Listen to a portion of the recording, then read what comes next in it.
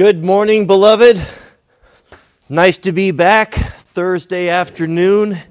We got a dusting of snow on the ground yesterday, and it is cold. Woke up to 23 degrees. I'll tell you, I've been trying to build myself up to this goal that I've set for, well, those of you who are joining me, of the 10-minute cold shower, which is going to come up tomorrow. And I have to say that I'm a little bit dismayed. I pushed it up to 5 minutes this morning, and goodness, it was cold. There seems to be a difference between 4 minutes, 3 or 4 minutes, and 5. I found it to be exceedingly cold, and I thought when I stepped out of there at 5, I was pretty happy to be out. Are you coming, Mama? It's not Friday yet. It's not Friday yet. Goodness, if I spoil you, you will never stop coming down here, so you'll have to wait. You just have to wait. This is as good as I can do right now. I don't know what it was, but I thought I had it mastered, but it was difficult. I was really cold after that 5 minutes. So I don't know, man. I told you I'm going to do it, and I'm going to do it, but it's going to be well, I should stop saying. I don't want to talk myself out of it. I'm just going to have to suck it up and do it. But 10 minutes is a long time, and I've started thinking of ways I could weasel out of it by maybe turning off one of the 2 shower heads. You know, we have 2 shower heads in our shower. But I'm just going to do it. We're going to have to do it. I put my hand to the plow. I know a lot of you are, well, I don't know, Colton, what the temperature is. I can just tell you that it's cold. It seemed to me, you know, as we talked about this yesterday, this is such a head game. There's so much psychology involved in this. And when I was about the 4 minute mark, no, I was at the 3.5 minute mark, started to feel sorry for myself, and I made the mistake of getting out of my routine and just focusing on what was in the moment. And I looked at the timer up on the windowsill, and I had 1:29 to go, and it about tore my guts out, tore my heart out. And I thought I shouldn't be looking at that thing. Just get in the moment, and when it rings, it rings. But goodness, it was tough. And when I was feeling sorry for myself at that moment, I was thinking, yeah, it was 23 degrees outside, so I was telling myself, then the water just must be colder today. but that's impossible, because water comes out of the ground at the same constant temperature, right? Same temperature. That's why the heat pumps work. All right, let's get started. Well, you know what time it is. Time to light the lantern. We've had a couple scares the last couple days that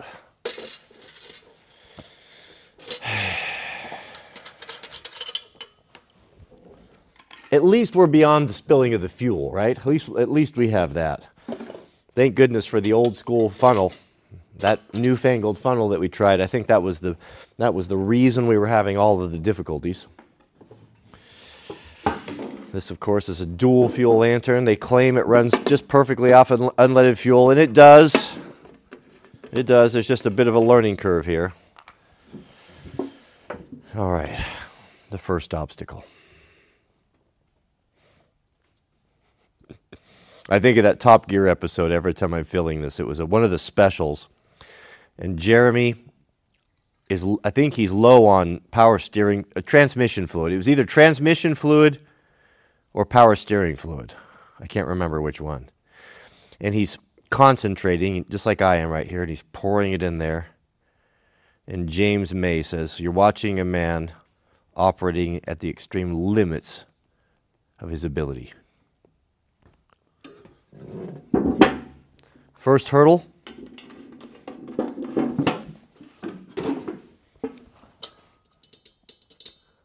We have got past the spilling. We have definitely grown out of that, so that is good.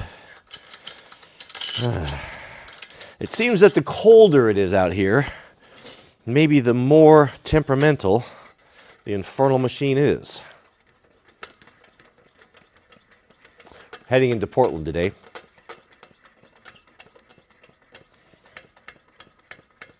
People ask me why. And the reason why, we've been invited to a wedding. And it's a formal wedding. And when you show up to a wedding, if you are a proper professional homeowner, then you show up with a suit and tie. Well, I'm not much of a suit and tie guy, but I think it's important that every man have a suit. You should have a good suit. You should save up and have one done. And have it tailored, for goodness sake. Some of the suits I see you guys putting on, look like you're wearing your dad's clothing. You want to, it's important that your clothing fit. It says a lot about you. It says that you care. It helps your confidence. You know, they say clothing makes the man, and that's not entirely true, but it's also, it's not nothing either. If you find yourself in a stressful situation, job interview. We had a young man yesterday that was asking for advice that was applying for an apprenticeship.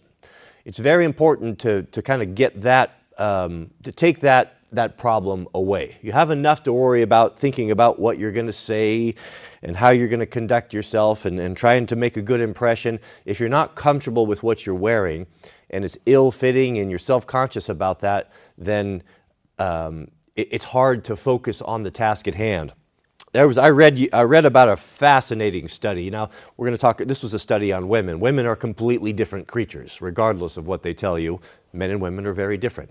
Not one better than the other. We're just very different. And in a godly setting, when we come together, we complement each other, and we can actually do better, have a better life and do more with a good woman by your side. But this study was fascinating. They took women that were going to go in and interview for a job. This was a study. And what they did before they went in and interviewed, they put a visible scar, a prosthetic scar on their face. And the women were involved in this. They knew this was going to be the study. And they wanted the women to gauge what the difference was, what the woman's perspective, how it was different as she went in there with a scar on her face versus not a scar. You know, how would that affect the way you felt your performance was, et cetera, right? Well, what they didn't tell the women was that right before they were to step in for this interview, they walked up there and said, we're going to touch this up. And they didn't touch it up. They actually removed it. And they sent the woman in to the interview thinking she had a blemish or a scar on her face when in fact she did not. Do you know what happened when she came out? When they came out, they felt that they had been treated unfairly. They had been treated, they had been disrespected, they had been judged differently or more harshly. They had built up in their mind that the interview was a complete disaster, even though it wasn't. Just because they thought that they were going in there with that scar on their face, they were so self-conscious about it that it completely ruined the whole experience. And not only that, but they thought that they had been mistreated or treated unfairly. Very, very interesting, isn't it? Now, that is female. Female natures are a little bit different, and they're more about their personal appearance. If you doubt that, then look at the industries. Hair, makeup, plastic surgery, fashion. Are we going to make that argument? No, we are not. Look at their clothing. Their clothing is very different than our clothing. Our clothing as men are usually subdued colors of a sturdy and heavy fabric because we want utility. We need things to protect us when we're working. We want things that are not particularly going to show the dirt, that are going to be reliable, durable, going to last a long time when we invest our money in it. We don't want things that are just going to be going out of fashion or go out one time and hook up your trailer and tear it because the fabric is of poor quality. It's going to have functional uses. It's going to have shoulders that you can move in and cut that way. We're going to have big utility pockets where we can put our EDC gear and all these things, belt loops, practical, right? Purely practical, unless you're a homo, right? But purely practical for use. Where our female friends, little tiny pockets that have no count, bright, shiny fabrics, how to draw attention to yourself. We're just very different creatures for sure. We better focus on the task at hand here. Already I'm twisting tails. Already getting into trouble. Did I pump this thing up yet? Oh yeah, I can feel. I over pumped it.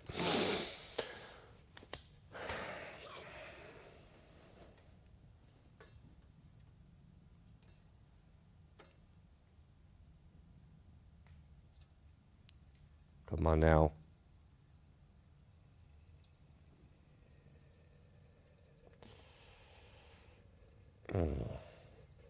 Come on now.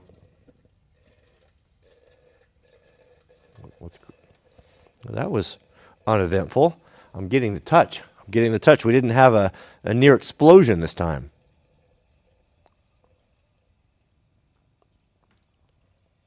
So as I said, we're going into Portland. People always ask me, why are we going to Portland? Well, there's some things that you need. You can't get everything online, right? So I made the mistake. I told you guys the other day, we're talking about suits. I realized that we were invited to Jack's, it was kind of a homecoming thing. Now the homeschoolers, there's a lot of folks out there that don't understand homeschooling. And you can tell, the moment you ever tell anyone about homeschooling, it could be family members, it's you get the same answer every single time. Oh, you homeschool? You see them thinking, you see the disapproval, and then the first question out of their mouth is, well, aren't you worried that they won't get socialized? They won't get socialized. No, we're not worried about that. We understand that that's important. So the homeschooling kids in our group are all involved with the sports. You know, the kid in our state anyway. The kids have access to the sports teams at the high school. So Jack does wrestling and plays soccer and track and cross country. You know, he does all those things. And then we, as a group, we have a pretty good organization. This is kind of the epicenter of the homeschooling movement. It's very, very popular here. And the homeschool mothers get together and we put on a proper homecoming and you know, different things at the end of the year for the kids, socials, so that they can meet with the girls and dance, and it's a great time. So the first one for Jack was last year. That was his, he's a junior this year, so it was a sophomore last year. And it's formal, so you have to wear a suit. So this one was, all the parents were invited as well, and it was formal. And I did not have a suit. Didn't have anything. I didn't even have khakis. I had nothing. I had jeans, right? So I thought, well, I know every man needs a suit, so I went and I had a suit made. Had a bespoke suit made. I always wanted to do that, and so it was a very fun experience. Went there, and you get to pick out the fabric, and you get to pick out the liner and the buttons, and it was kind of a cool experience. So unfortunately, I had this suit made coming off of COVID when I was about 220 pounds. So I went to, I know I've lost about 40 pounds or so. I knew that, I'm like, what's the chance of that suit still fitting me? Well, I put it on the other night, and it was, I'll bet, I'm wearing a 32 pant now, and I think it's a 36. It's like two sizes too big. So Mrs. W and I are going in to the tailor, and he's gonna cut it down and retailor it to me so it actually fits, so that we can go to this wedding we've been invited to. So that's our plan. So that's why I was putting up the fun videos on how we slide in Portland. Okay, are we good here? You gonna give us any trouble? All right, let's put things away. Got some firewood brought in. The fire is going to be burning a little bit lower today because it's not as dry. It's been outside. It's got a little bit more moisture content in it, about 20% moisture, give or take. And so you can see it's not going to be quite as efficient as it was before. All right, shall we get started? Oh, also, one last thing before we get started. So today we'll be ending the stream a little bit early. I gotta bounce out of here a little bit early because we have an appointment down there. So we're gonna have to run about an hour, maybe just a little bit more. We'll see how it goes. So I do apologize for that, but we'll have to run it a little bit short. All right, let's jump in here. Let's get started. We have Morris Junction. A new member? 2 members? I don't know what that is. Brian M. We have a super chat from Brian M. Shout out to you, Brian. Brian's been with us for a year. A $20 super chat. Thank you for your generosity. Brian says, happy little Friday from sunny California. You used to have a large Coleman 1A funnel from your grandfather that you kept in a tall, thin can. Whatever happened to that? Man, I'll tell you, man, I have no idea. I cannot figure it out for the life of me. And you're right. I still have the can. It's actually right back there. There's a false wall I built right here where I keep all of my oils and lubes. And I still have that. And when we moved over here, I was actually going to pull that out. It was like a year ago. I pulled it out, and it wasn't in there. And I don't know why it's not in there. So I think it's still around here somewhere, and I don't know why it didn't get put back in there, but a lot of things happened when we moved. The house sold quickly, and we had so much stuff and all the shops and everything full of stuff that we basically just piled everything into trailers and just started hauling stuff over, and it's still in the Connex. Now, we're going to get rid of those connexes this spring because the new shop is built, and we're going to start going through all that stuff. There's stuff I haven't seen for almost 2 years that I don't even know what I have in there because it's all been just boxed up, and we've had no place to put it. So the snow, there's too much snow on the ground right now to deal with it, so that's our plan. As soon as the ground gets a little bit harder and that snow melts, we're going to start pulling that stuff out of there, and we're going to be getting rid of stuff. We're going to have the mother of all garage sales, I'll tell you that. we are certainly going to have that. Mrs. W and I were talking this morning about the new house that we're hoping to build, Lord willing, and about the importance of having an environment that is calming and free of clutter. The clutter and the excess stuff is a curse. It's absolutely a curse. I thought that happiness came from having a bunch of toys and stuff, but it does not. True happiness and peace and contentment comes from having a peaceful home and a peaceful, just a simple, your life as simple as possible. People are commenting. I've done some short videos. Sometimes I shoot short videos in my closet, and people comment, "Oh, that you have all that space and you have very few things." Yeah, that's the way that I like it, because that sets the tone for your entire day. I used to throw all my clothes on the ground by the bed. Mrs. W used to get exasperated with me. She got to the point where finally she just started putting hooks, like just lining the closet with hooks, so at least I would just hang stuff up. Hanging stuff, I don't do that anymore. When I take something off now, I'm very deliberate about it. I'm trying to live more in the moment. When I take a hoodie off, I don't throw it on the ground. I don't hang it on a hook. I stop what I'm doing. I undress in the closet, and I fold it, and I put it where it goes. When the laundry comes in, Mrs. W washes the laundry, but I put my own laundry and stuff away because, well, I have a particular way of doing things, right? I'm pretty anal about that. So she likes to just put stuff in drawers, but I don't do that. I like everything organized and neat. And just when you go in and you get your day started, you have your cold shower, you do your Wim Hof breathing method, you do your exercises, and you're just feeling great, it's a real joy to pull a nice, clean, folded pair of jeans or sweater off of the closet, out of the closet or off the shelf. Everything's pressed, everything's neat and nice, and it's not stuff on the floor. It's really, really delightful. And having a simple wardrobe is very nice as well. You don't have to be thinking, oh, what am I going to wear this? You know, just have a few things that go together. You know what you're going to wear. Just one less thing to think about. But as we're moving in, once, we start moving into the new house, both of us are of the same opinion. There's not going to be a lot of things that we bring into the house. We're going to make a lot of hard decisions. There's no reason just to have clutter and just stuff sitting all over the place. Whenever you want to do something, if you have a lot of shops are that way, and I've had my shops that way before too. I understand it, and it sets the tone. Let's say you're in a good mood, and you think, man, I need to go out there and change the oil on the truck, right? And you're thinking it's on a Saturday or a Sunday, whatever. And you're like, yeah, that'll be nice. I'll go out there and take my laptop out there and listen to some Wrangler Star videos while I'm doing it. And then you come out there and you just got garbage everywhere. And as soon as you walk into that environment and you see it, it's just depressing. You're like, oh. You don't know where your tools are. You don't know where your filter wrenches are. And then you go, I thought I had some oil around here, just to find that you're 1 quart low. And now you're jumping in the truck and you're aggravated. You got to run down to Napa.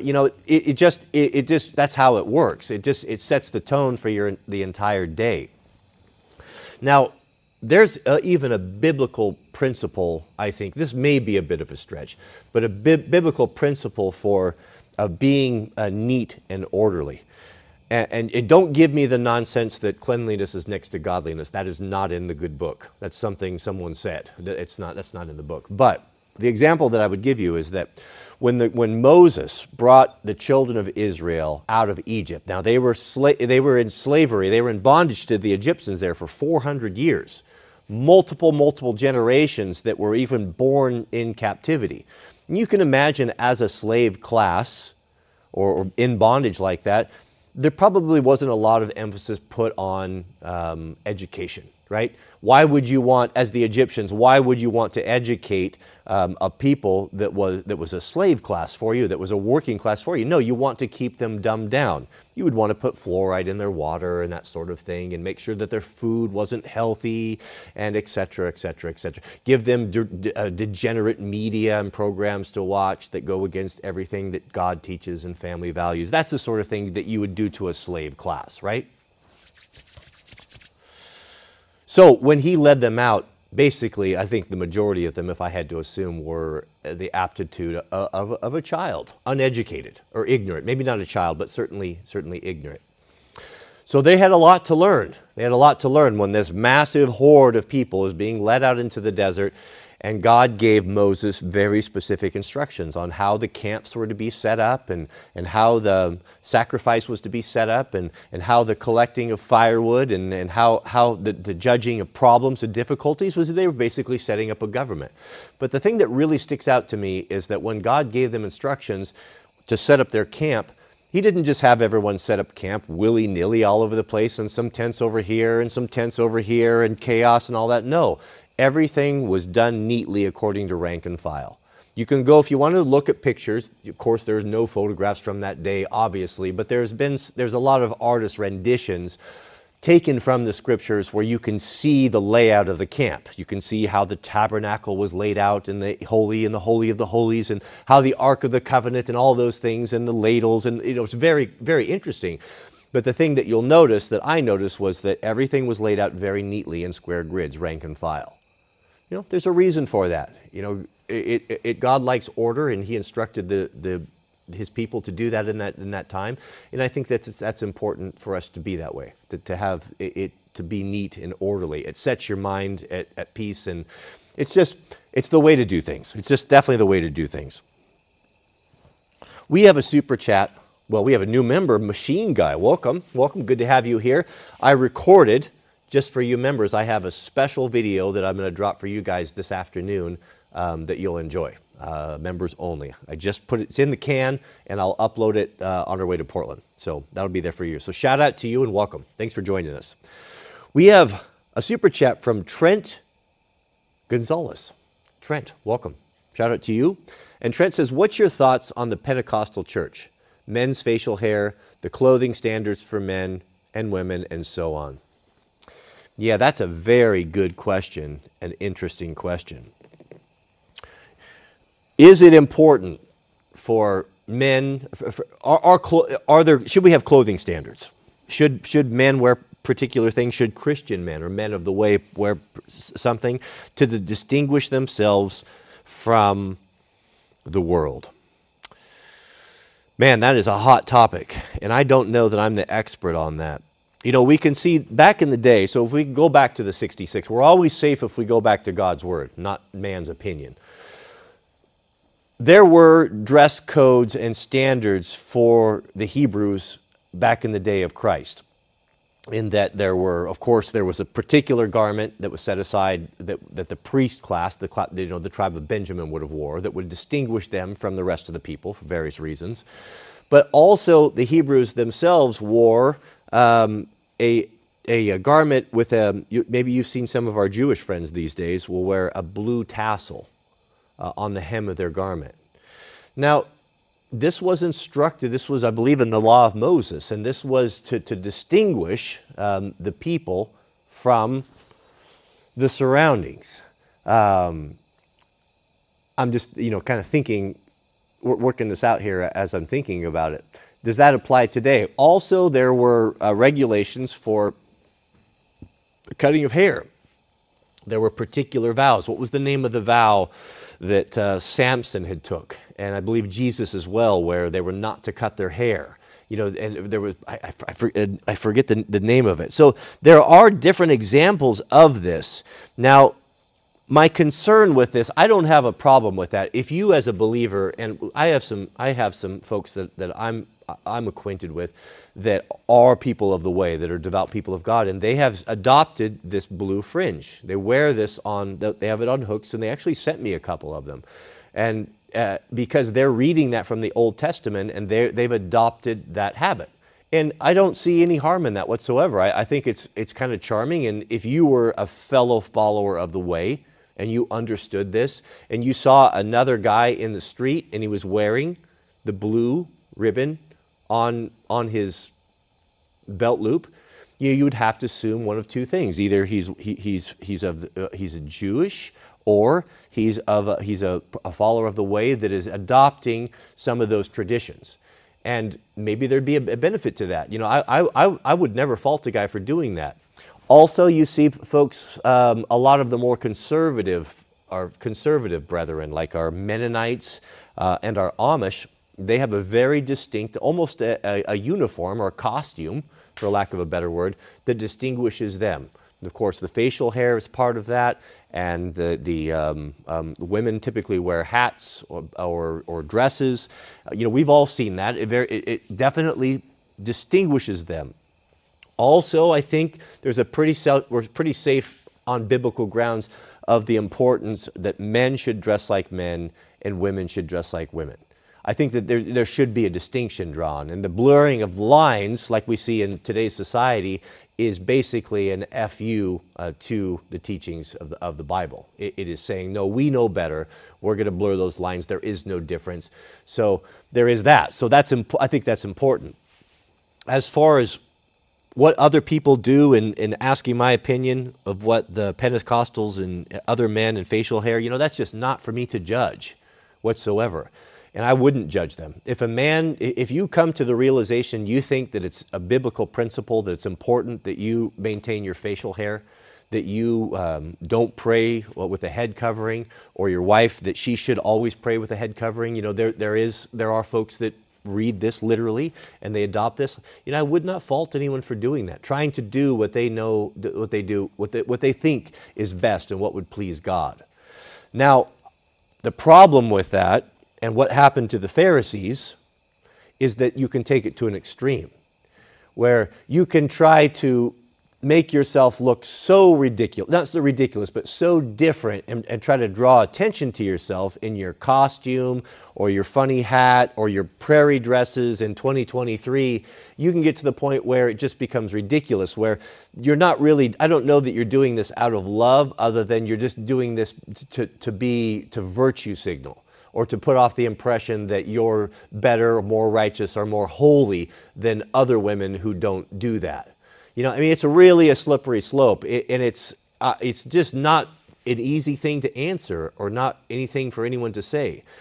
I'll just tell you where I stand on it personally, again, what's happening right now after post-COVID, and I think a lot of you will agree, is that God is opening up a lot of things, is bringing a lot of new insights and information and understandings that we have not maybe had in the past. Things that were maybe not so important in the past are starting to take on a new meaning. So if you're plugged in at all, you'll realize very quickly that a lot of followers of the way, traditional Christians, are looking back and starting to adopt even some of the feasts and the celebrations from the Old Testament. Well, that's very contentious right now. There's a lot of folks, Messianic Christians and such, that are keeping these feasts, and they're making the argument, and they have a very valid point, that I'm kind of researching and looking into myself. I'm on the fence on this. I don't really know which side to go with it, but I just want you to be aware of it. And it very well may be, I may come to the conclusion or the understanding, and you as well, that, we have been missing, we should have been keeping these feasts all along. The Pentecost, the unleavened bread, all of these things that the Jews have been keeping.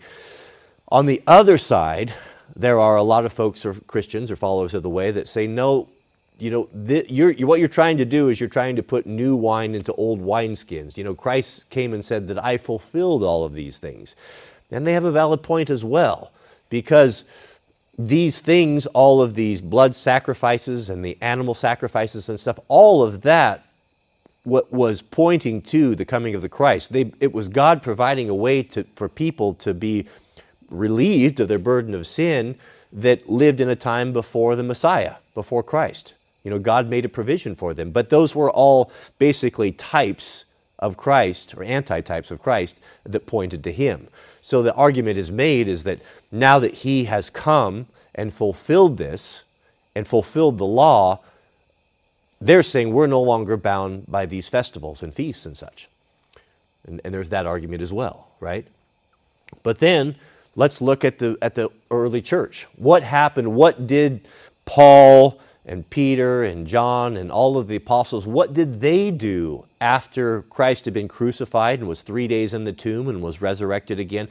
we have a very long written record of the early church and how it conducted itself through the book of Acts and all the letters to the churches and everything that Paul wrote there. And we see there that they still maintained those traditions, and they still went and participated in those feasts, and still made their pilgrimages back to Jerusalem. Is that an example for us? I don't know. Is it an example for us, or is it just what they did? Because that's where the people were that they were going to teach. That's where they would have large audiences where they could learn about the Messiah that they didn't realize that had come. So I don't know about these things for sure, but I want to make sure what I told you guys when we first started this live stream, these dogmas that we've had, these traditions that we've held to, that we've been grown up with, that has been handed down by grandparents and great-grandparents, that we've just done because we've always done them, or believed them because we've always believed them. We need to take a look at those things and not just be lazy. And what the analogy that I think that we need to take, or the position, is we need to sit on the fence right now. Now that the time is changing and God is separating his people, that he's calling his people out of the world, he's going to give new revelations. He's going to give new insights. But if we're so closed off because of old ways and old traditions, then we will miss what could be a potentially a critical thing, or a change, or revision of our understanding, or revision of our doctrines. So I wouldn't rule anything out. Is it a sin? Is it an offense to God for men to shave their faces? Maybe. Maybe. God made us, he wants to see a distinction. And the shaving of the face, people make the argument that is making you less masculine, that is, or the appearance of that is making you look closer to a woman who does not naturally have a beard. Clothing. There's a lot to this. This is a very slippery slope, and something that's very confusing, and something that Christendom is very, very at loggerheads on, a lot of people. So the way I'm looking at this is I'm definitely starting to default more to the conservative side. I could see the importance and the argument of keeping the feasts, of keeping those days. And I don't know that there would be a downside to it, to be honest with you. If you were not making that your Messiah, and putting that ahead of the sacrifice that was made by the Christ, then I'm just speaking off the top of my head here, but I just don't see any harm of it. And if to have something that reminds you, that's biblical, that reminds you of what God has done for his people and for people throughout eternity, and what is going to do, was there any harm in that? I don't know. I don't think so. I pray about this, and I'll be praying more about this and trying to get clarity on this. So there's a lot of people that have already convinced, that are further along on this that I am. But I need to be convinced. I can't just do it because someone else is doing it. But it wouldn't surprise me if we need to start getting back to some of those traditions a little bit more. Regarding dress, though, me personally, and Mrs. W., we think it very important to have a strong distinction between men and women. You will not see Mrs. W. out in pants. Now, there's a lot of people on the internet that have speculated and are fond of saying that I will not allow my wife to go out dressed in pants or looking like a man. That's not the case. If you were to ask Mrs. W. why you'll only see her in dresses and skirts and feminine clothing, is because she will answer this way. I do it because it pleases my husband, because he likes the way that I look. He likes when I look feminine and beautiful. It pleases him. He enjoys it. And I want to please my husband. I want to do what he likes. Now, does that mean that she's never going to wear pants? No, of course not. When she's doing things, fitness things, running, or we're going to go on a hike or something, or working out in the garden, sometimes it's appropriate for her to wear jeans, and she'll do that. But she won't do it out in public, and she'll never do it with me. So that's something that is just our personal thing that we've chosen to do. And I haven't asked her to do it, but I've always told her, that wasn't the way when we first got married, but I've always told her, I always comment, I'm like, you look so pretty in that dress. You look so pretty in that skirt. And I make sure that she has the opportunity to get those things.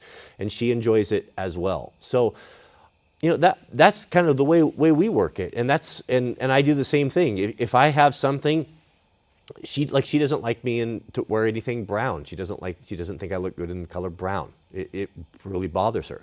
Well, I had a whole bunch of brown stuff, when we first met. And am I going to that doesn't make any sense. I'm going to wear it anyway, even though you don't like it? No, of course not. You got rid of it. Throw it away. Get rid of it. And I wear the things that she likes. I wear clothing that she likes, that they're practical within reason, right? But we try to please one another. And the interesting thing that more conversations have been started with Mrs. W. We actually call it, her wearing skirts and dresses, we call it her dress or skirt ministry. Because people notice, she's very involved with the community. She sits on the board that does this, and she's involved over here, and she's working with the school, and she's all up in with the debate and judging, and she's everywhere. She's one of those people that does everything all the time, and she has a really great disposition, a very sunny and happy personality that it attracts people, especially women.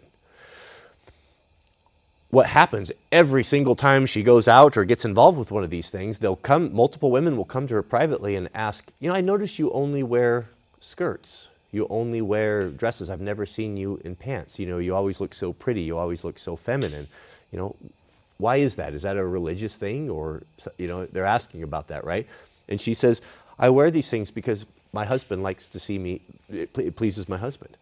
And they're shocked by this, especially when she's with leftist feminist women. They're just appalled by this. But what I notice is if they continue to stay around, they start wearing dresses and skirts and such. And it's a very powerful ministry. That is the way that she has the ability to influence and preach and spread the gospel without ever saying a word about it or ever thumping Bibles or anything like that, right?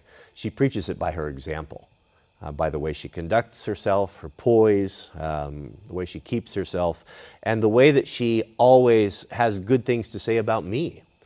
Another thing that we do, I know you're not asking, well, I'll tell you anyway, because we have a good marriage. We've been married almost 20 years and we don't fight.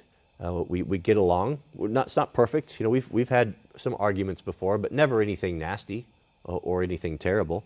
We always have a policy. If we don't agree on something, we'll stay up until it's put to bed. We will not until it's put to rest. We will not go to bed angry or at having a problem with each other.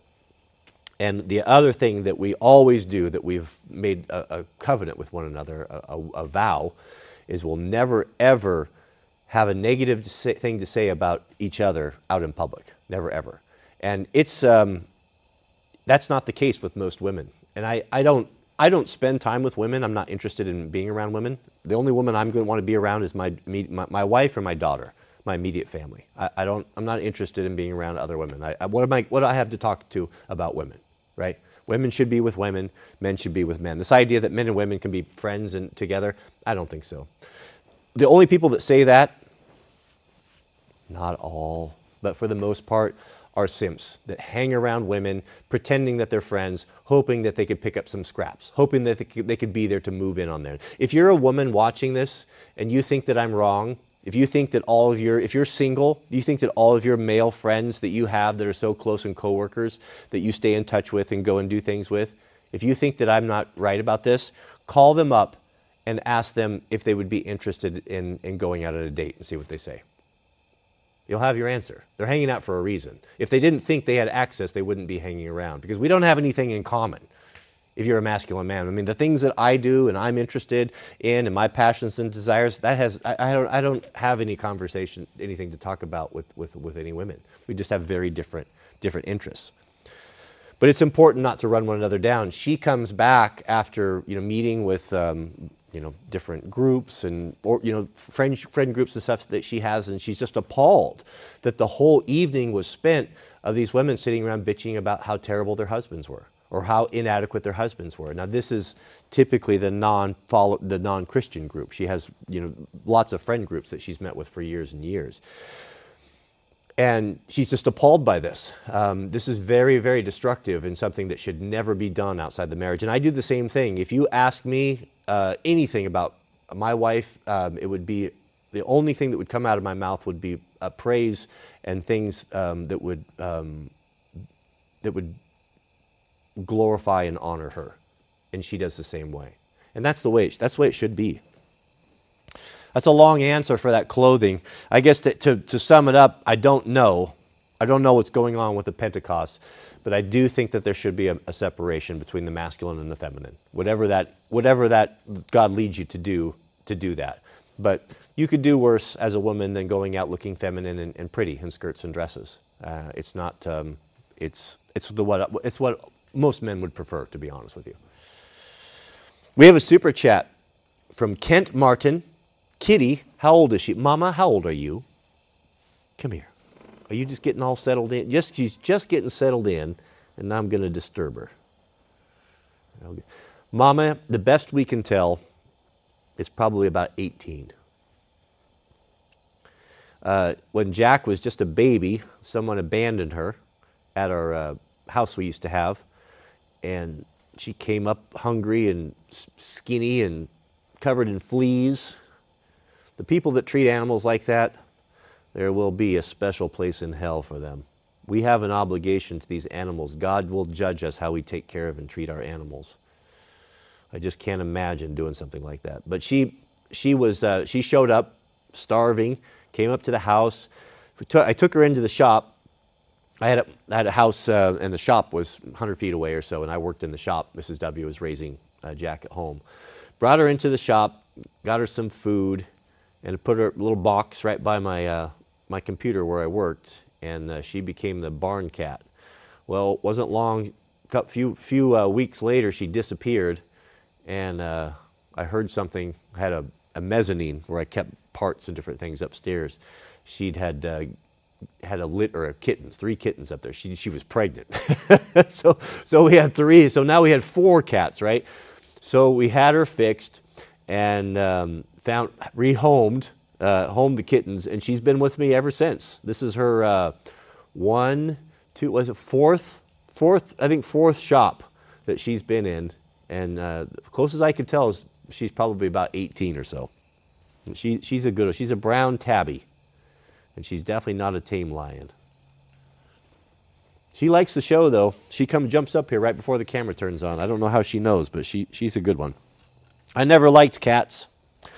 I always thought that a man that liked cats was a feminine man, but I was ignorant. I was foolish. That was foolish. Cats are great companions. When she's gone, I'll replace her. Definitely replace her. We have a super chat. Thank you for that. Good question, Kent. We have a super chat from A. Hartman, 89. Shout out to you. And A. Hartman says, it makes a lot of sense what you are doing with your current home and new home in the works. Any update on the commercial property down the road? No, we don't have any. Well, not yet. So what he's talking about, let me give you a big picture here. So when we moved into the valley, we bought this home. It was bigger than we wanted, but it was the only thing available. There isn't any real estate here. So you got to kind of move on what happened, and it just worked out that we got it. So we thought, okay, well, we'll live here, and then we bought a commercial piece of property up the road, not too far from here, and our plan was we were going to build a community center up there. What's a community center? What's this for? Well, what our plan is we'd like to have ability to host different things, and events and such. And so we needed a facility for that. Even though the house is probably big enough to handle that, it's important to us that we maintain a separation of our personal private residence, our private home, from whatever we get involved with this community center. So that was the ideal. We would do that. Well, the more we lived in here, the more we disliked living in such a big house and trying to take care of it. You almost need a full-time staff just to take care of the thing. It's kind of silly. And we like to be together as a family. And Jack's, we have to almost you have to call him on the phone when you want to come down for dinner and all. So we're just not happy with the house. We don't want to live that way. We don't want to live in a small, like a 2,100, 22 square hundred, just a normal house, right? Normal house. So once we realized that, we got to thinking about it, and we had also purchased a piece of land right to the east of this one that connected it. We share the property line that we thought it was for sale, and we're like, well, we'd like to buy that so that we didn't want someone to build a big house right there, right there on our land. So we didn't really know what we were going to do with it. So we came up with the idea, well, how about instead of building a community center, since we've already got this big house and it's already here and everything's perfect and a big kitchen, and it would just be ideal for what we want to do, why don't we just build ourselves a small house and we'll move in that, and then we'll make this thing the community center. So that's what we're moving forward on, right? So we'll see. So as far as the commercial place, I haven't done anything. I put a road in last year. We got the water. I got the water brought in, water meter, and cleared a bunch of the trees out and opened it up to kind of see what we have. And we thought, we had some interest in maybe some folks that were interested in putting a small, like a summer food carts, a couple different food carts, like a taco truck and different thing. And it is zoned commercial, and there should be plenty of place to park there. So we might do something like that. So I don't know yet. I don't know, but we're moving forward on the house plan in this area right now. So we kind of did a 180 on that. But thank you, A. Hartman, for that. Good question. It's always important, I always forget there's new folks here when we're saying these things and talking about these plans, and they're like, well, what are you talking about? What's going on here? So I do have to reiterate that from time to time. Jamie, welcome back. Good to see you, Jamie. Jamie and new member, welcome. I have special content for the members today. I did a video on my personal, when I go to Portland, a detail, my Portland loadout. So that'll be loading up for you guys. And Jamie writes, at what point did you decide to have hired help? What went into that decision? Always good to hear from you. Take care, Cody, take care. I need help. So to run a channel of this size that puts out this much content, usually most content creators will have a staff of 5 or 6. Editors, personal assistant, there's lots of stuff that goes on. Media people, all that sort of thing. Mrs. W and I run this completely by ourselves, just without any help from anyone else. To do that, you have to have help. As I told you, the house is big, the grounds are big, the facility's big, we have multiple buildings, we heat with wood, et cetera, et cetera, et cetera. The big house is a lot to maintain, et cetera. So that's why my manservant, Jariah, who I'm so fond of, he's a good man. He's been with us for a long time. He worked for us at the old place, and it just helps out 4 days a week. He works from Monday through Thursday, and whatever needs doing. He's always doing stuff around there. He works for Mrs. W probably more than me anymore, but he helps with the firewood, and we work together a lot too. If we're going to go do something, we'll do it together, Jariah, Jack, and I.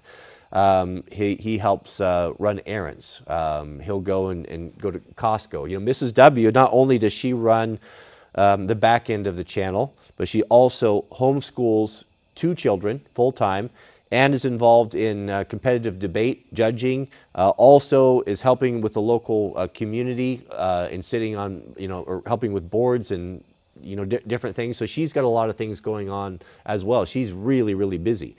So it just helps with all of those things, that busy work, running errands, going to Costco for groceries, changing oil on trucks, helping with the firewood, just all the fixing things, things breaking all the time. I have a lot of machinery and equipment around here. So it's just impossible. It would be impossible. It would run me ragged to death. I did it for a long time by myself, but it's to the point now that it's just too much work. Used to be able to do running a YouTube channel was a little bit easier. You could just do regular videos, but now you've got a live stream and you have to do short content and you have to do long form content, et cetera, et cetera, et cetera, and all the things that go on the back end. So that's kind of why. So Jariah comes in and he doesn't have any real particular job. It's just whatever we need help with is what he does. And he's just indispensable to us. He's was a gift from God for sure. Plows snow. You know all those things. Him and I do a lot of the same things, but he's even just perfect example. It's just so helpful around here. I took my snow bike trailer out of town, well, I guess it was last month or so, and somehow, on the trailer jack, the jack that lifts the tongue up, they've got a, they come down and they've got a little shoe that sits on there, and it's kind of a skidder deal. Well, perfect example what a good man Jariah is. I got back and I realized that was missing. I don't know if it'd fallen off or I don't know. I don't remember hitting anything, but it was gone. And I just thought to myself, it's just another one of those things, just the myriad things that come up that need to be addressed, that take your time, to go research it. What's the jack? What's the diameter? How do I find the right one? And all that. I had looked at that a couple days ago and thought, made a mental note, I've got to order that, just one more thing on my mind. Well, I walk into the house yesterday, and Jariah has his own workspace, and he's got a computer right there. And right up on the screen, he had seen it as well. He'd seen that and had ordered it, done the research, found out what it was, and it was ordered and was on his way. That sort of thing I cannot put a price on. It's so valuable to me to have someone that's just helping, looking around. He helps bring the firewood in. When he comes in, he starts the fire for me in the morning so I can work on editing. And it's just a lot of different things like that are just necessary. But even with that, we still put 12 hours a day in, Mrs. W and I both, when everything's said and done, if not more. We have a super chat from MK. Welcome, MK. MK writes, why do you not eat pork, and so if Jesus declared all clean food in Mark 7:14? God bless you. So if you're talking, I'm going off of memory here. Someone tell me, one of the middlemen, throw in the chat, are we talking about Peter's vision?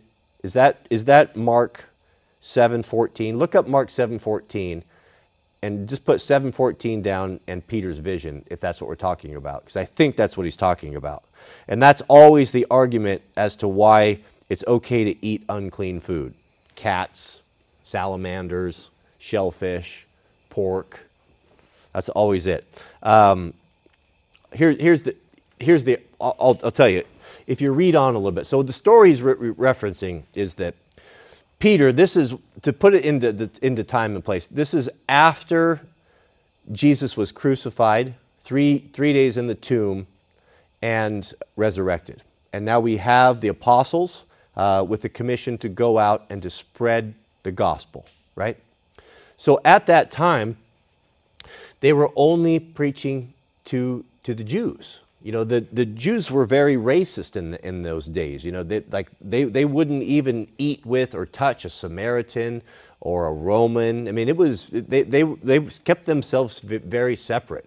And even after that, the idea of the early church, the idea of teaching them about their religion was laughable. They wouldn't even have considered it, right?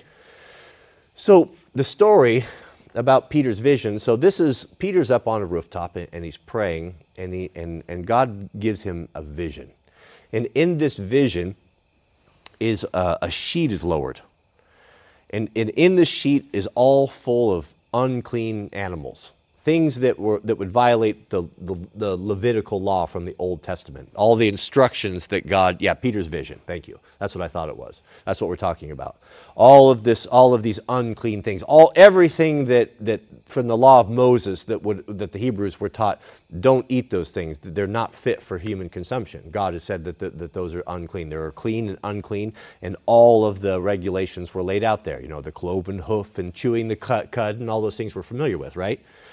So Peter's in vision, and this comes down, and all of these unclean animals in this thing, and the word of the Lord says, Peter, kill and eat.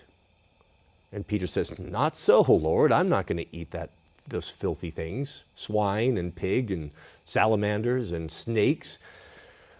From the time I was born, I've never ever violated myself with unclean food, right? Comes down again, Peter, kill and eat. He's just, and the sheet is taken away, and he's sitting there marveling. He just can't figure out what in the deal is going on. What is that about? Why would God tell me to eat something that he's commanded us for thousands of years to avoid and not to eat? Well, this is where the problem with folks that use this as a theology or try to use this as a gotcha is they stop reading right there. Would we agree context is important? Context is very important, right? So let's read on. Let's read on. What happens if we read on to the next verse? Now we know, or we should know, that all of these divisions in the Bible, these chapter and verses, that's not in the original text. It all was continuous. It was all seamless. This was added years later by, I forget the name of the guy that originally did this, which is fine because it's very handy. It's a lot easier to give chapter and verse if you were trying to look something up than rolling out a giant scroll, right? Can you imagine? So what happens next? Peter's wondering about this vision, about killing and eating unclean food. Someone's at the door. Who is it? Was it Cornelius? Who's Cornelius? Is he a Gentile? Yes, he's a Gentile. God moved upon this man and told him, I want you to go to this place. You're going to find Peter, and he's going to teach you something. He's going to teach you he's going to tell you of the gospel. This was the very first time that God opened up the gospel to the Gentiles, to the non-Jews. And if you read on, you'll see that happen. This was the first time. And what God told Peter when he said, I'm not going to eat this. This is unclean. And God says, what was unclean, I'm paraphrasing here, what has been unclean, I have made clean. And the people who don't understand or trying to make the argument about eating non-clean food will use this as an excuse to eat anything they want to, and that's not what was intended. What he's talking about is that what now is no longer unclean is the Gentiles.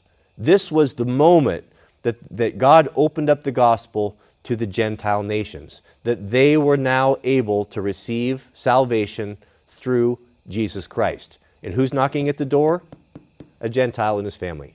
Ready, there, sent from God to hear the gospel for the first time. Peter, for the very first time, is opening up the gospel to the Gentiles. This is what that vision is about. I mean, to look at it as a food, as this vision being about food is. I mean, I don't mean to insult anyone, but this would be this is a very childlike understanding of the Scriptures. You don't have the big picture. You're not seeing what was going on. You need to read on and see what the context is.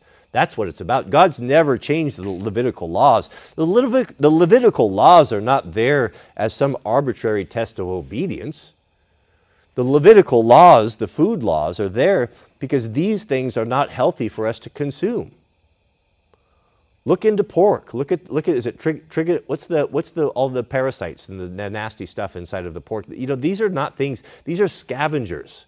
Shellfish, crabs, lobsters, pigs, things like that. They were never intended to be eaten. Snakes, horses, cats, lions. I mean, these things were never intended for food. That's why even on the ark, a lot of people think 2 by 2, the animals, do you know that on the clean animals there were 7 by 7? Cows, sheep, goat, those sort of things, the cloven hoof, the split hoof that chews the cud. That's what this is about. This is always, it's always funny that people use the Mark 7:14, Peter's vision, as an excuse why they can eat all of these unclean foods when it has nothing to do with that whatsoever. It was about the gospel being opened up to the Gentiles. But that's all right. Now you know. We have a new member, Porky Pie 07. Welcome. Good to see you here. And Dr. Pepper, MD, member for 2 years. We have a super chat. He says, how sharp is your 940 today and the kitchen knives? Well, they're very sharp. Last night, for the member stream, I better have it in my pocket. Oh, I did. You caught me slacking. Why did I even reach for it?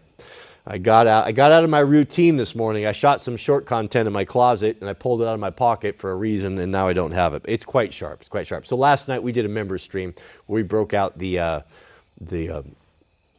Russian knife sharpener. And I did. I got Mrs. W's knives sharpened. She came down there and started cooking, and I looked at her, and I looked at all the mess, and I thought, well, I got it all out. I better get it done. So while she cooked a very delicious supper, we visited and I sharpened her knife. So they're very sharp. And I have to warn her because she gets used to them being dull.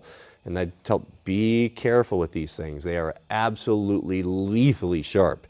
And keep the sweet loaf away from them. Thank you, Dr. Pepper. All right. Well, thank you for the reminder. I am going to have to bounce here. Mrs. W and I have an appointment in about 2.5 hours. We have to go into Portland. So keep us in your prayers. Keep us in your prayers. All right, gentlemen. Well, thank you. I appreciate you guys hanging out. I appreciate the super chats and all of your time. You pay for these things with your time. I've been so encouraged. I've been so encouraged from all of the private messages that I've been hearing. I'm also very encouraged and excited of how many of you folks are participating in the cold showers. I cannot put into words, beloved, the benefits of this.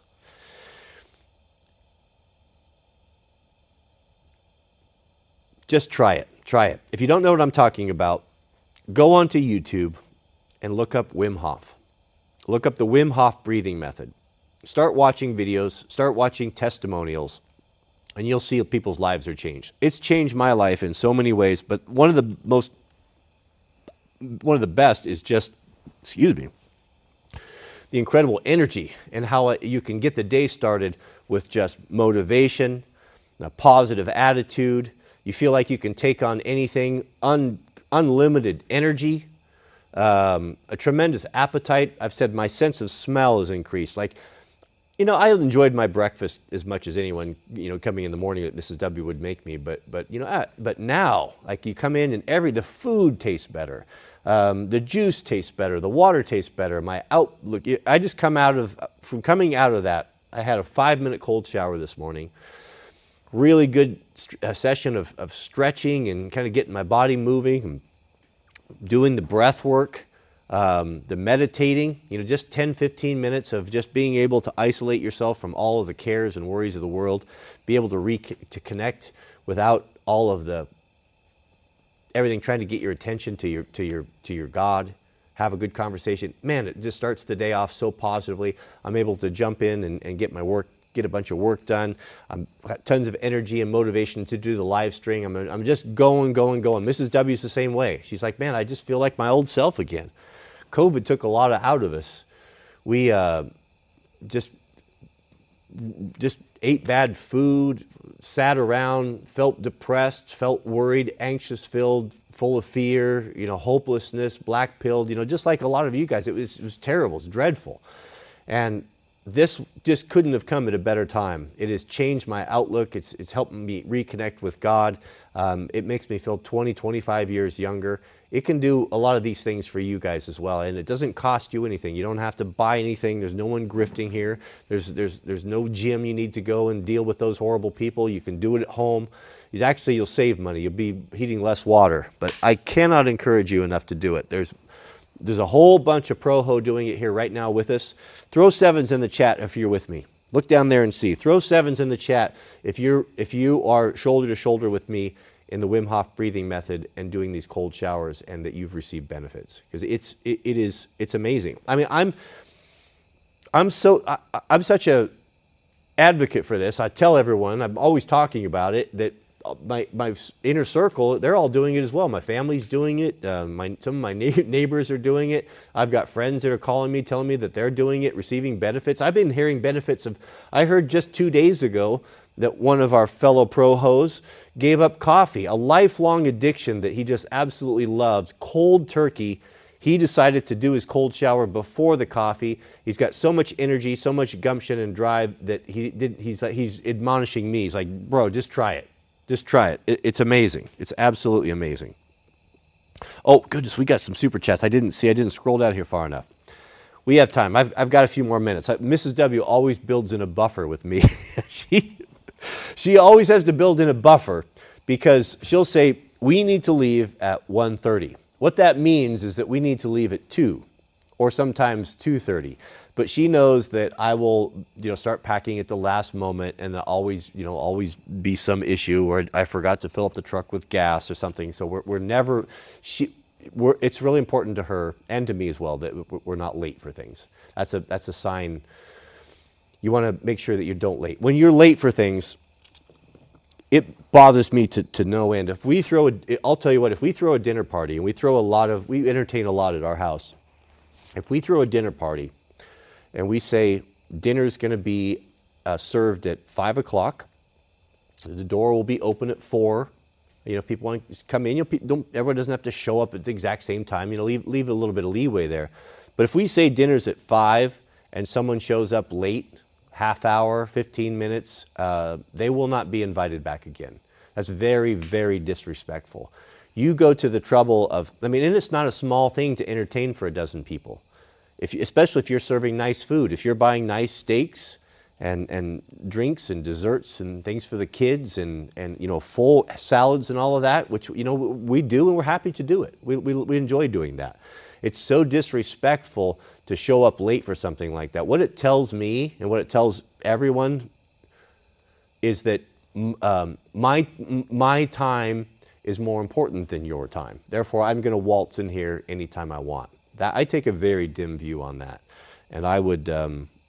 If you do that to me or do that to us, you will not be invited back. It's terrible. Terrible, terrible. Very disrespectful. We have a super chat from Trent Gonzalez. Shout out to you, Trent. And Trent writes, would you do an axe review if I send you an axe my grandfather made? It's a very neat axe. He made a dozen of them, and I would love to send you one. I guess I need to know more about it before I'm willing to commit. I'm not going to say no. Trent, email me, Cody@WranglerStar.com. Send me a picture. Give me a little bit of the backstory of it, and I will make a determination. But without seeing it and knowing the story on that, I'll sit on the fence on that. But I won't rule it out. If it's of interest, something that's unique with a good story, that's something we might be able to do. But send me an email, and we'll see. I might be able to do that. MacBook Pro with M1 processor. I'm using the software that I use is Ecamm, which is designed to use with Mac, and it syncs up. It works really, really good with Mac. I used some of those other ones, Streamlabs and stuff, and they worked all right, but they were really complicated with a pretty steep learning curve. This just works if I do my part. So Ecamm. And then my web camera is a Canon EOS R5 with a 24-70 2.8 RF lens.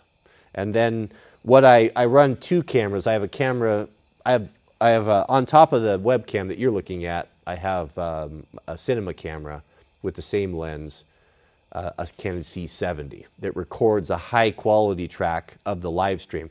Because what the live stream software is saving a copy of this here, but it's a very poor quality and the dynamic range is trash. It doesn't look good at all. It's really grainy. And if you try to blow it up at all, it just falls apart. So simultaneously, I'm recording a high quality 4K studio quality version on top of it. And if I clip it or pull shorts out of it, then I put those together in the timeline and I just clip out of the good one. So that's my setup. I have two lights. I have two Aperture 300D Mark IIs with China balls, one right here in front of me, right on top of the camera, and then one right over here at about 6 feet high. And that's basically it. My phone, I have the middlemen feed me the super chats, and that's super, super helpful. Luke and company came up with that, and that works really good. And then I have a MacBook Pro right here that runs that has the chat streaming through it. I can see what's going on, but that's it. I'm not saying that that's a good system. It's just the system that I have. But good question. I always like I like that stuff. I'm into photography. I've always been in photography, and I used to shoot weddings, still images, and I like the equipment and all of the gear. I kind of geek out on that. So if you want me to answer questions, I usually put those up there. I usually answer them because I never get to talk about that stuff. I enjoy it a lot. We have a super chat from Mike. What do you think of the American population? Is diminishing. It is diminishing. Yeah, it won't be long before.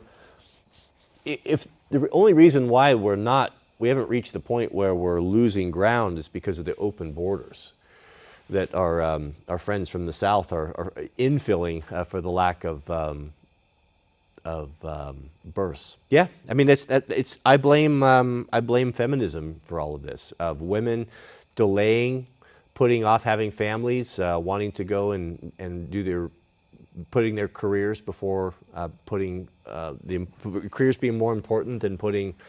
It's not just them, and we're all to blame for it. But that's really the direct result. So what do I think about it? I think that it's happening. It's happening in all of the Western world, in all of the first world countries, where we get to the point beyond where we go below replacement. So it's just the way that it is. Should be no surprise. And it seems to be that there's been an attempt to cull the population with current events, as I said at the beginning of this, through different procedures and different. You know what? I have to be careful. I'm on slippery ground right here. But I can tell you the government is not your friend. Interesting that the German tanks are rolling into Russia again, isn't it? Do you know your real history? Some people say that the Germans didn't lose World War II. Look into that. We have a super chat from Wade. Welcome, Wade. Nice to have you here. Wade says, listening in from here on the docks of Charleston, South Carolina. Good seeing an example of a simpler life is still possible in this world we live in. Yeah. Well, I'm trying to get back to that simpler life, I assure you, Mr. Wade. Yeah. As I've alluded to in the past, I never had any money growing up. I was hand to mouth and didn't ever come from money. And so when I achieved some YouTube success and money comes with that, all of my childhood dreams I fulfilled with toys and motorcycles and snow bikes and tools.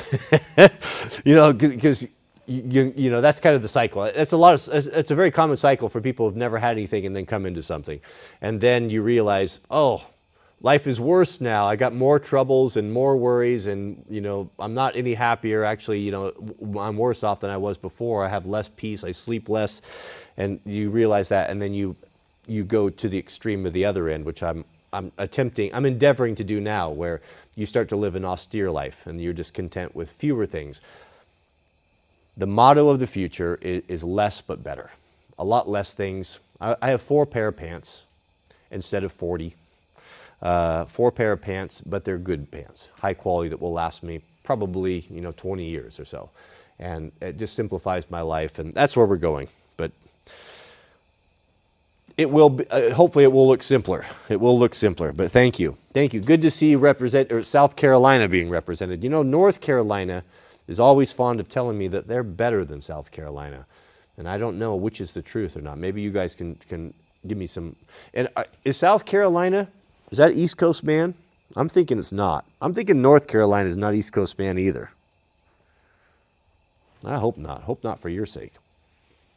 We have a super chat from John from Alaska. Shout out to you, John. Thank you for your generosity. John writes, Peter's vision in Acts 11, Mark 7:18.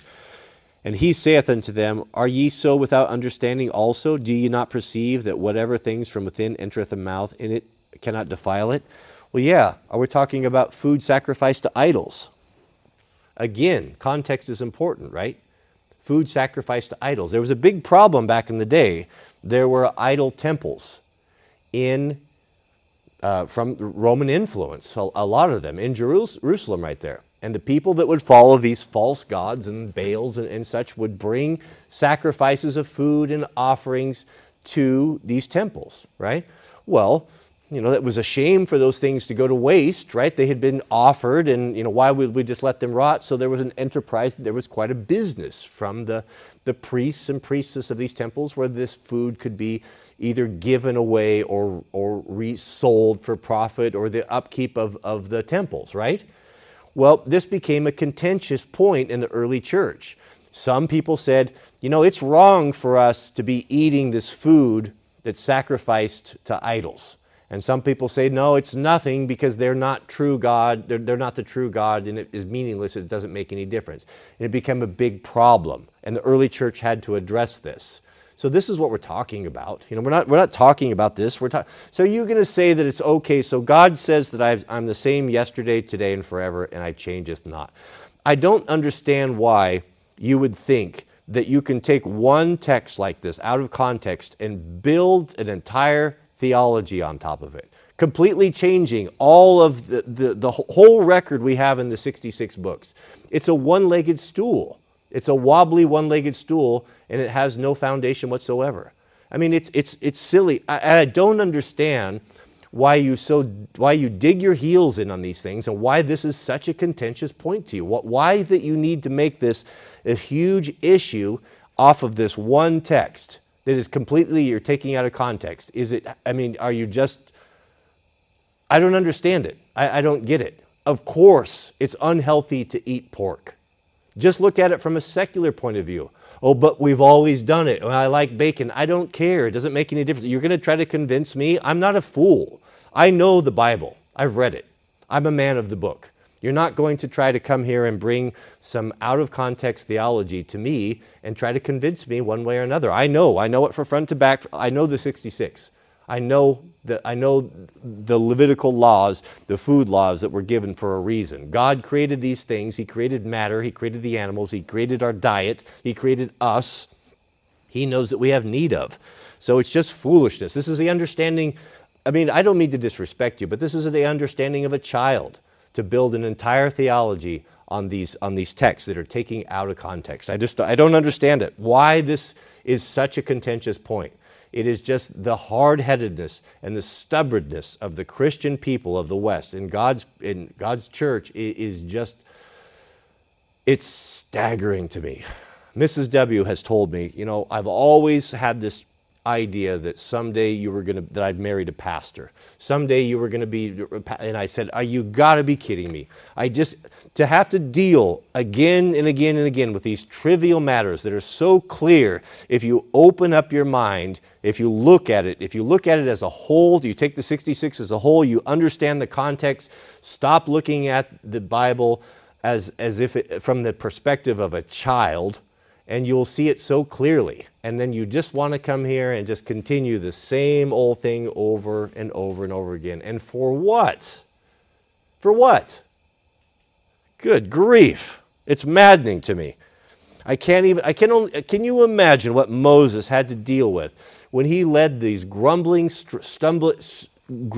stubborn people out of Egypt and had to deal with them for 40 years in the desert of their whining and complaining and grumbling and wanting to go back, etc., etc., etc., when right there the miracles of God are taking place daily. Their very food falls out of the sky.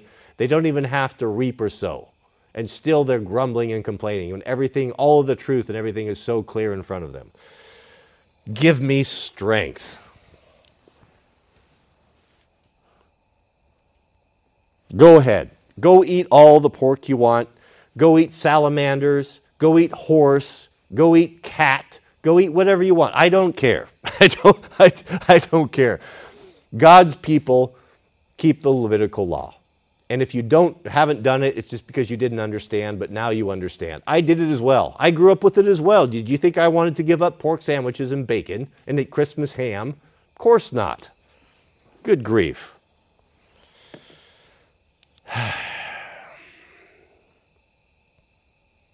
It's a righteous indignation, brothers. Pray for me.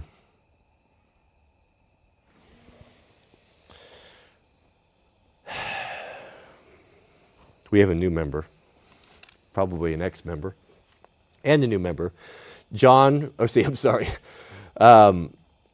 Wolfer, and 3-month member. I'm sorry, I'm ranting here. He says, Cody, I'm completely new to Christianity. Can you lay out a very basic start to finish summary and basic belief? I began reading Mere Christianity. I could, and I will. Can I do that right now when I have to get ready to go? I can't, but I do. Just come back, and this is a thread. This is the gospel, and how God's plan for us, and what our job and our work is to do from this day forward in the future, and for the soon coming of Christ. I am convinced. Of course, no man knows the time or the hour, and if anyone says that they do, they're a liar. Nobody knows, but we can see the sign of the times. And from my understanding, it seems to me that it's quite possible that the world, the second coming of Christ could happen in my lifetime. Now, I know people have been saying that for a long time, but I believe that to be true. So even if it's not, we're to act every day like it's our last. That's the only safe way we can do it. So that's going to be the common thread of this. The reason why I'm doing this, I don't want to do daily live streams. I don't want to be pinned down by having to be at one place the same time. It goes against the whole life I've built of having a life of independence, of freedom. This locks me down in a way that I've tried to avoid. But the reason why we're here is for this, is to get this message out, because it's not being put out. I'm so aggravated and so frustrated by the weakness and the ineffectiveness of the modern church. It's useless. These eunuchs that are pastors up on the pulpits that are spreading lies and nonsense and bad information and building theologies on top of sand just gets my goat. And when you see, it gets to the point where you got to come out and say something about it. If no one else is going to do it, then I'll do it myself, damn it. So that's why we're here. And I don't want to be here, and I don't enjoy doing this half the time. But we're here to do it. We have a work to do. It's important. And who am I to argue against God? He wants me to do this. He wants this live stream, and this is going to be a real central figure of it. It's not completely that. We don't need to be it. Religion, we don't want religion. Nobody here wants religion. We want to be religious. But we want to walk with God. And you can't separate God and your values from your life if you're walking with Christ, if you're walking in the way. I don't care if you're working on your car. You're doing it with godly principles. Whatever your hand finds to do it with all your might. The golden rule is woven into your work, into everything. You can't disassociate them. And people say, well, we don't like this religion. We don't like this. We want to see axes, right? I'm not going to do that. I'm not going to do this over here and try to hide it and then do something over here. I can't separate them. God is in me, and He's in everything that I do. Everything my hand finds to do, I try to do it the best I can to bring honor to Him. So this stream is going to be that. It's going to be the Christian walk, the Christian life. Maybe we'll be talking about axes, but we'll talk about whatever we want to, but we can't separate the two. So what I'm telling, and I'm not yelling at you, I'm just frustrated from our one-legged theology friends, is that will come through. Just be here, and if you can't be here, the live streams are up on the channel. You can go back and rewatch them, and I will endeavor to paint that big picture. But it's hard to do. It's hard to lay out 6,000, 7,000, 8,000 years of history at the end of a live stream. But I will. Just stick around. Pick it up. Mere Christianity, the reading of Mere Christianity is an excellent start.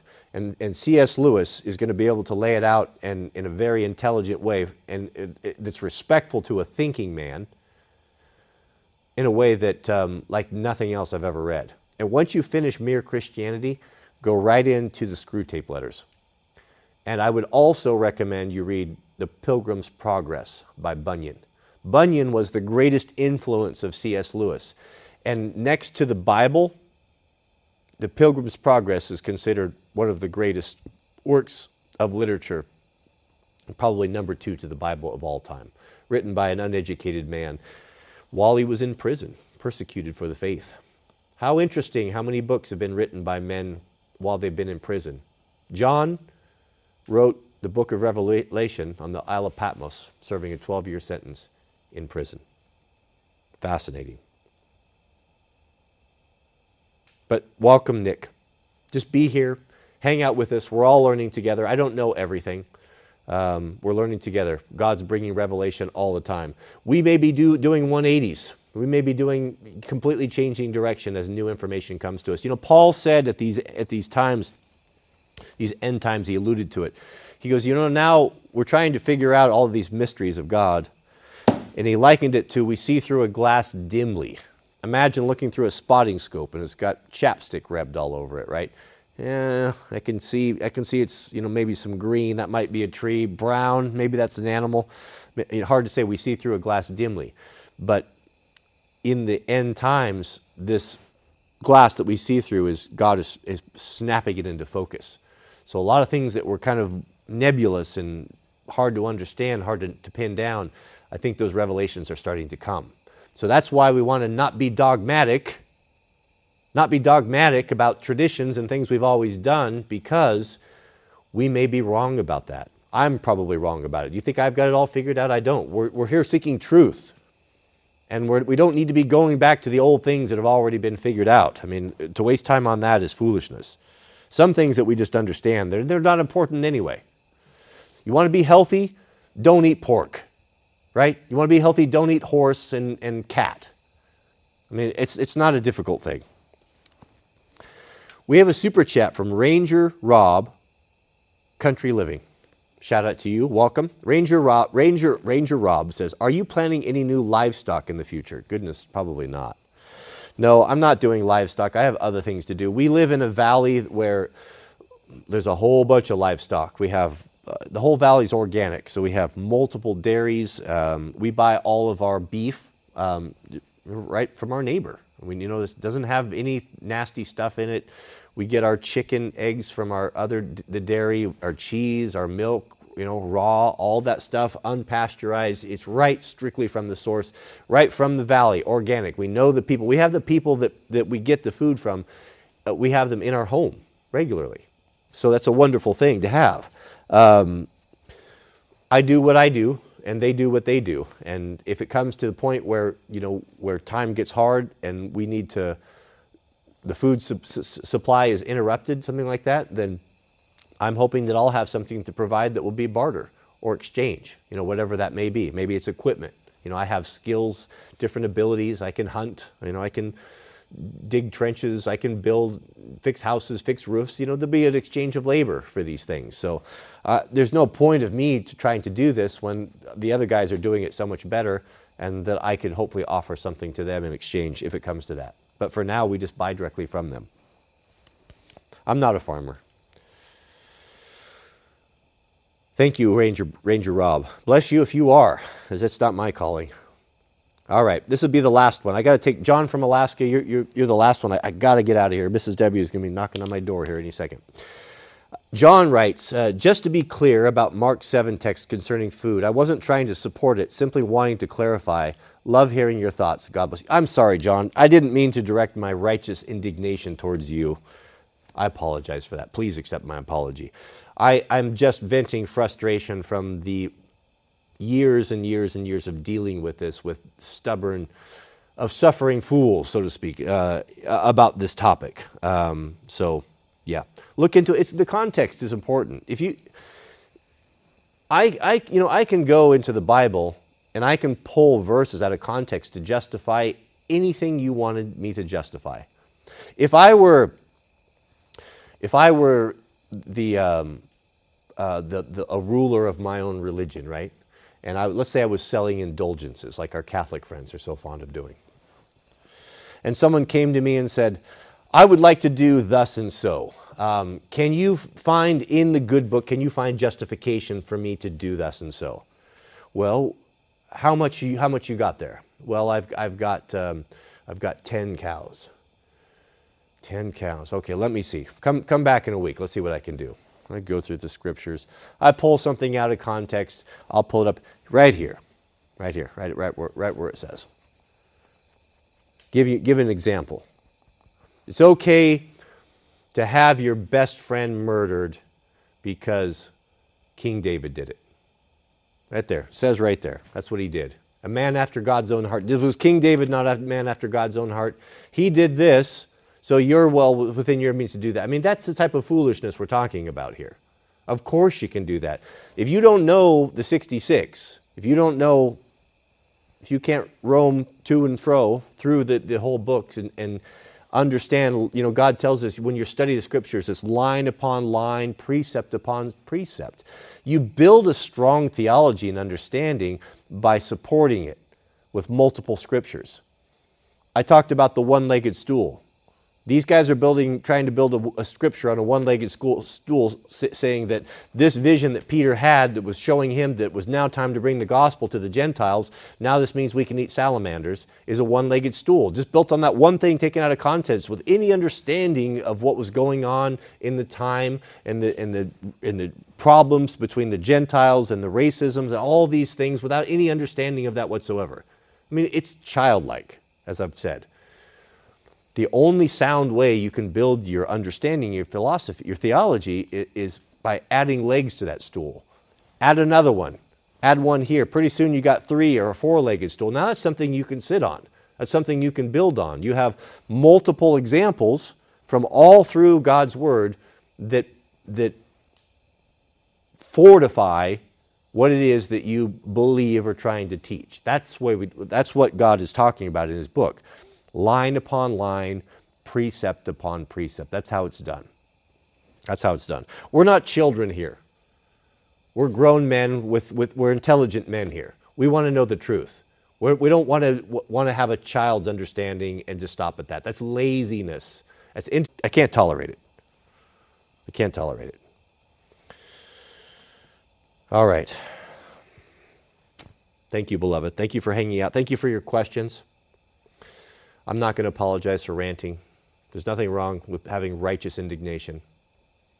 Jesus, when he went into the temple, 2 times fire flashed in his eyes and he was consumed with fury of what sacrilege and how his Father's temple had been desecrated by greed and gambling and filthiness and lucre and money changing and all the, who knows what was going on there. Deceiving people. Cheating people that had traveled for pilgrimages for profit. He saw all these things, and he saw and how the priesthood had turned a blind eye to this, and he was furious about it. He had a righteous indignation.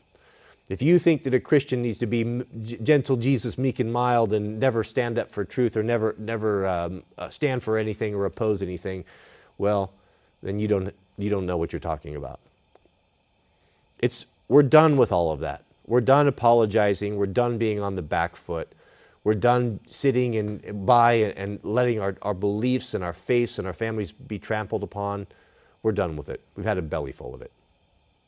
And because no one else is going to step up, because the church has failed us, because the Christian leaders have failed us, then the work falls into the hands of the layman, and that's you and me. And if we don't do it, then it's not going to get done. So here we are. We don't want to be. We'd rather be doing other things. But when God calls you to do something, then that's what you've got to do. You know? I'm always fond of telling people when they say, we don't want this anymore, we want axes. Oh, well, you know, whether I should listen to you or God, judgest thou thee. Pray for me, beloved.